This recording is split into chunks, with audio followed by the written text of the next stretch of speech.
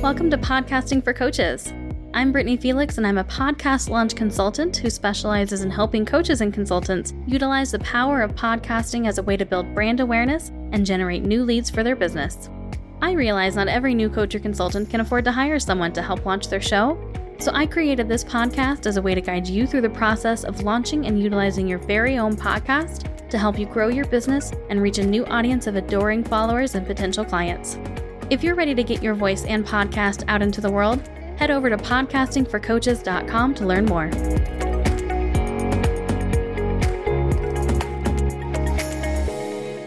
Welcome to episode number 64 of Podcasting for Coaches.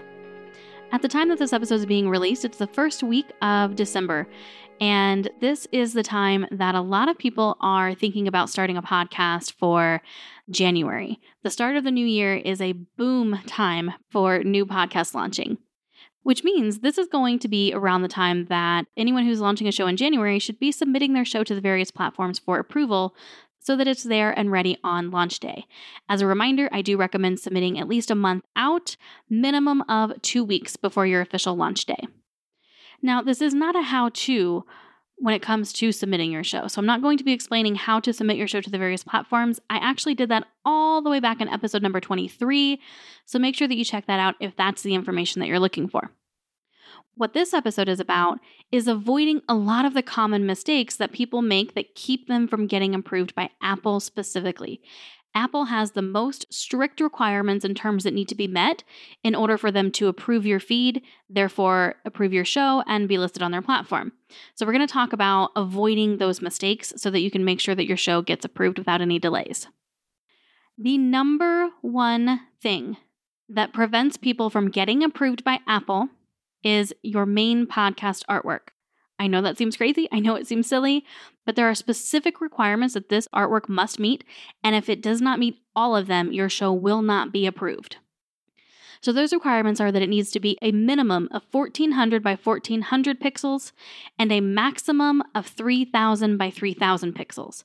So this is what I'm going to refer to as the image size. So this is literally the size of the image itself.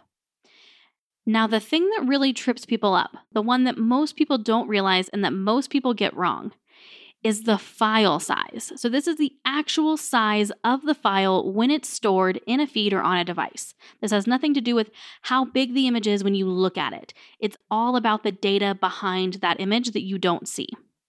An image the size of 3000 by 3000 pixels is a pretty big file, which means it's going to take up a lot of storage space. However, Apple doesn't really give you that storage space. They don't want these large files. Your file size has to be 510 kilobytes or less. Kilobytes is KB. Usually a 3000 by 3000 pixel image is between 1 and 2 megabytes.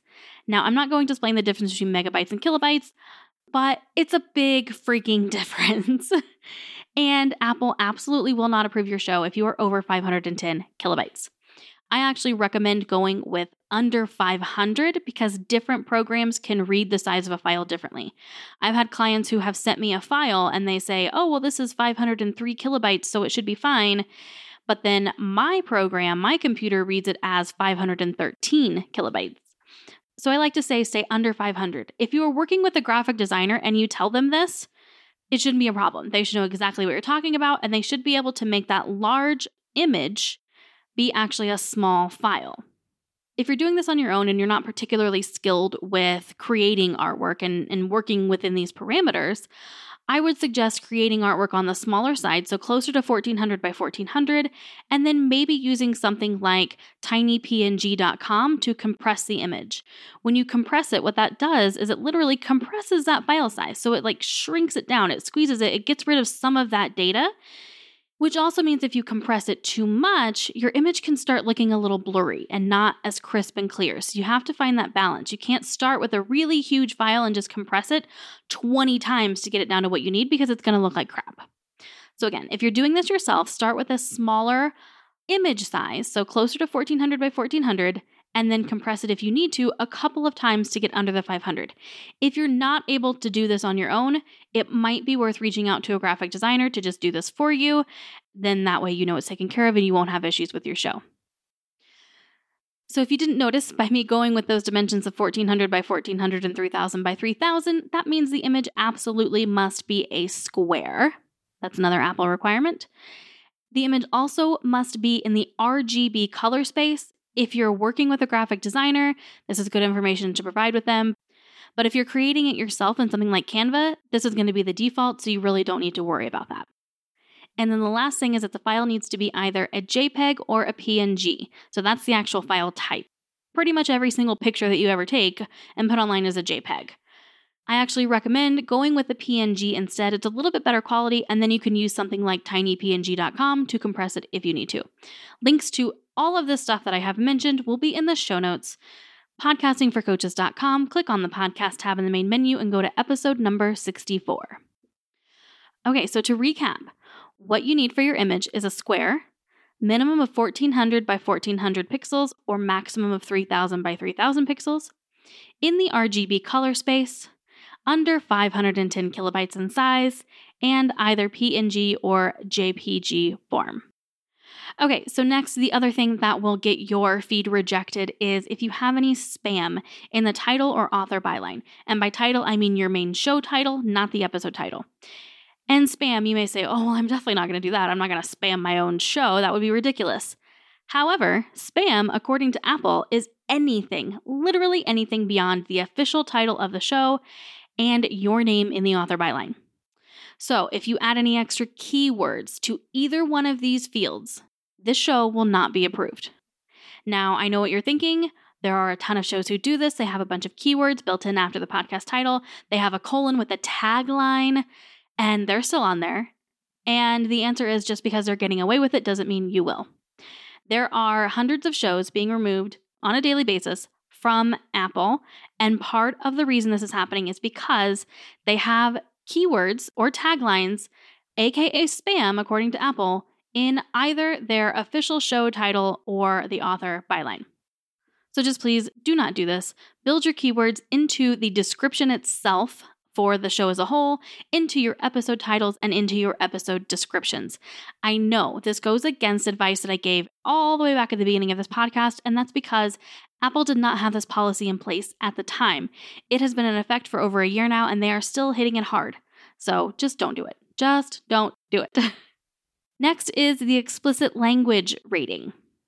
If you do not have your show set as clean or explicit, one or the other, because there are some hosting platforms where they give you the option of not choosing one or the other. You can just have, there's like a third option where it says like no rating, or they label it differently. But if you don't have clean or explicit selected, then Apple might not approve your show because they don't want you to go with a not set or a general basically not answering the question.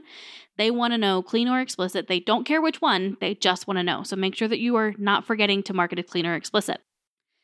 I have talked about in other episodes about when you need to mark a show explicit, so I'm not going to dive into that here. But basically, if you have a show where you use language or you speak about topics that you would not be comfortable having your audience members play out loud through their car speakers as they're taking their child to daycare or preschool in the morning, you need to mark it explicit. That's just the safe way of looking at it. If you don't mark your show explicit and it actually is, and somebody reports it or Apple becomes aware of it, they will remove your show outright. No warning, no explanation, and it's a pain in the butt to get it back, if ever. The last thing that will get you rejected from Apple is if there's something else wrong with your feed.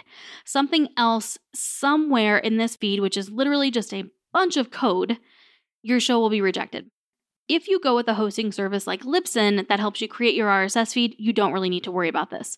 This is really only if you're going through your website and creating the feed yourself, which I do not recommend doing unless you are very, very, very comfortable with doing something like this. If you're in an IT field, if this is what you do day in and day out, yeah, totally. You can build this RSS feed from your own website, no problem. I would just make sure that you run your feed through something like feedvalidator.org or any of the other options just to make sure that there's nothing wrong with it before you do submit it to Apple. Okay, the last thing I'm going to talk about is a problem that you will incur sometimes when you actually go to submit your show. There's sometimes what we call a Podcast Connect loop. And this means when you go to Podcast Connect, which is the interface you use to actually submit your feed to Apple, sometimes you can get stuck in this loop where you click a button to submit your show and it just keeps kind of refreshing the same page over and over and over again. You can't actually get beyond that page to enter in your RSS feed. If this is happening to you, how you get out of this loop is by making sure that your Apple account, because you do have to have an Apple account, is fully set up and running. There are two things here that people don't necessarily realize will keep your account from being fully usable and being able to submit a show with it. One is that your payment information is not up to date. Sometimes cards will expire. Even if you never, ever plan on purchasing anything through Apple or iTunes or any of those things, you still have to have your payment information on file in order to have an account with them. So if that information is not up to date and current, then it will not let you past that loop. You cannot submit a show.